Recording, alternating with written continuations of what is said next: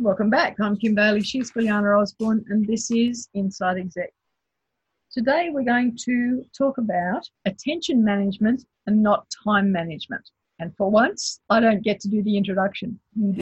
What this is about is really about practicing attention management, which is about maintaining control of where your attention goes. When you're working on something and your mind wanders, so for example, I'm here and I'm doing a business plan, for example. I'm working on that, and all of a sudden, a thing pops in my head to see we're working from home now.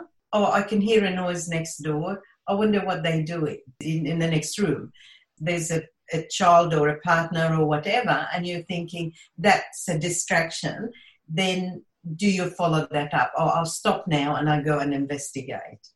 Another example could be, I'm doing that. Oh, I must remember to ring so-and-so. I promised to ring and give them some information. Another way would be, oh, I forgot to put the washing on. How do you order your mind so that you can stay on task?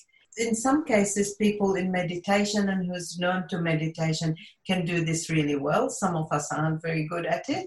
So I guess the most important thing is recognizing when you're wandering off and then figuring out, I'm just wandered off topic. You can do two things. Then decide, no, it's just that can wait. It's not life and death and it's not immediate.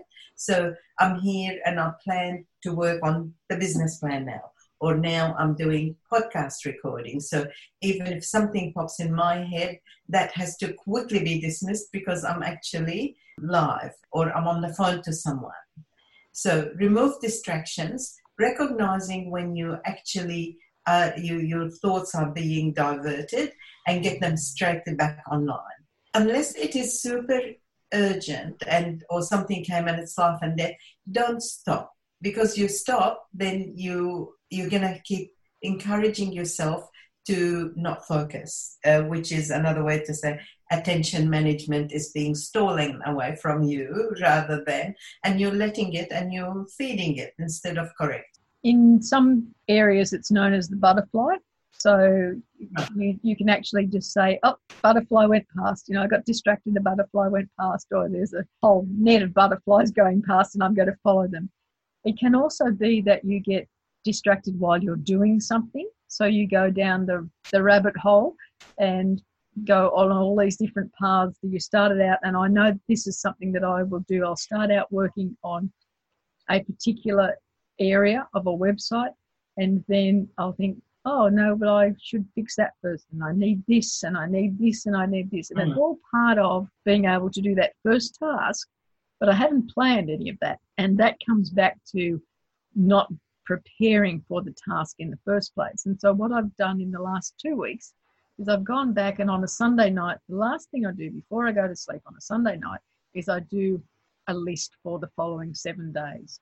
And I put activities on that list because, as you know already, I am the list queen. I have to have a list, whatever I'm doing. But what I've found I'm doing is I'm putting individual tasks on the list, whereas in the past I would have done something that said, oh, I have to make 5 videos. Well, this time round it's do the storyboard for the videos, prep all of the equipment and things that I need for the videos, allocate the time for the videos so I have an idea in my head of how much time these videos are going to take. And when it doesn't happen, when one of those things doesn't happen, everything else gets moved to another time. And I don't just move it to the next day. I'll look at what else is on in the week and say, okay, this can't be done in this time frame. It's got to go somewhere else. And so the time that I've got allocated, I might move something else into that area and then adjust the times that I've got. And I have to say, for the past 10 days, it's working really well. I'm getting everything done in those days that I've allocated. The things that had to move to other days, I've moved to days where I have been able to do them. I've had to pull a couple of long days, but not every day has been long. There's been days where I've had time that I didn't expect to have that was free to do other things, and I haven't looked for other tasks to do. I've taken that as my free time, as my success measure for having got the other things done. So that's probably something that I wanted to go on and talk about in terms of this particular topic. When you're managing your time and time management, it's really easy to not give yourself any successes, to say, well, I failed because I didn't get these things done, or I didn't get them done in the time that I said I was going to do them.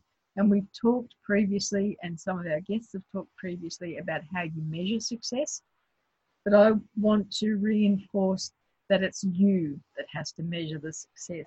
It's not about someone else giving you the tick for success. Don't wait for someone else to say you did a good job, or that was successful, or you did that right. You've got to allow yourself to have good days, and you've got to know how you're going to judge that that is a good day without interactions from anyone else. I agree with having to measure yourself. And I found that for me, I'm trying to experience new way of my behavior or practice or working pattern, and how I want to make it better or different. For example, I do love interruptions. So to me, this business of attention management, I think, oh, what for? I really like this when my mind's wander and I go from A to B. I'm more, I feel like I can think freer and all of that. Now, I think, yeah, that is true. So I don't want to stop it altogether. However, how much did I waste by just going with that? So what I'm now working on and how I measure my success is, how do I get it right in the right degrees? So, for example, I allow some time for my mind to wander from A to B to Z, and I liken it to when you're in an office and you love it when people come to your desk and interrupt you. Some people hate it. I love it.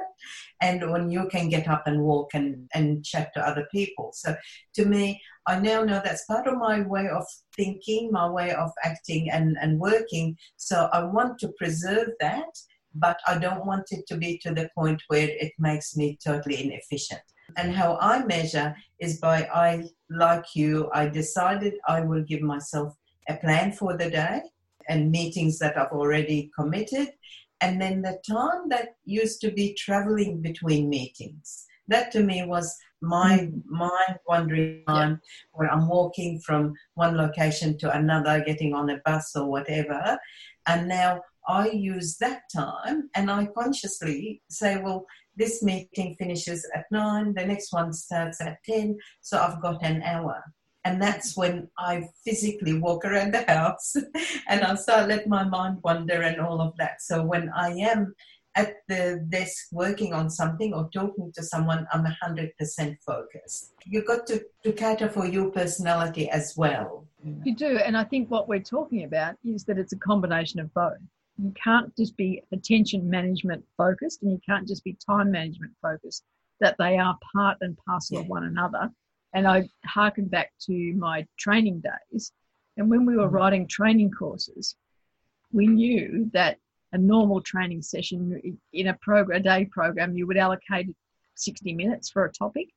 But we also knew that within that 60 minutes, only 40 minutes was, that was the peak attention time for anyone who was part of the training course. So what we had to incorporate into that time management was that the attention management component of that time was 40 minutes of the 60 minutes. So there had to be some other activity in that 60 minutes that allowed people to have a little bit of time out, a little bit of attention wandering, because you couldn't expect them to be on focused the full 60 minutes. It isn't physically possible in a day. We also knew, and it's still to this day the same, is that the first session after lunch was called the graveyard shift, because that was the time when people's attention was at its lowest in a general sense. We all know about biorhythms, and we know that we all have different times of the day when we're good and we're not so good. But in a general sense, in a group sense, that time after the lunch break was the worst time to be trying to do something. So I always had activities in that time, and they only had to be 15 minutes, 30 minutes maximum, that didn't require people to think too much.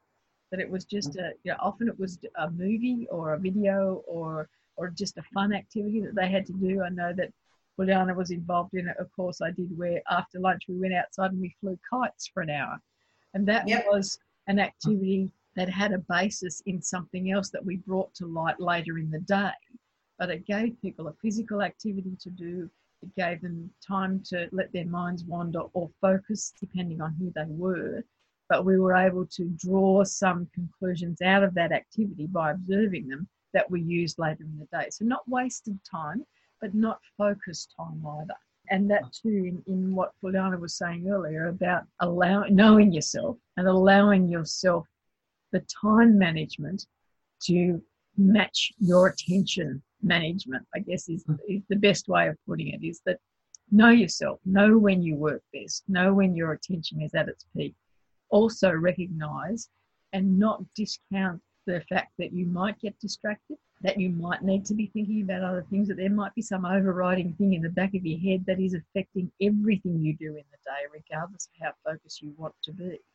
You know, it might be something that is completely unrelated to work, and that happens. You know, we do have other worries, we do have other things we're concerned about that override our thought processes. Recognise that. Don't push yourself. Go for results, not time spent on activities. My words of wisdom for the day. I think that covers it. Well, we will leave it there for you. Think about your attention management and your time management. Combine the two and you'll be much more pleased at the success that you give yourself. But for now, I'm Kim Bailey. She's Juliana Osborne, and this is Inside Exec.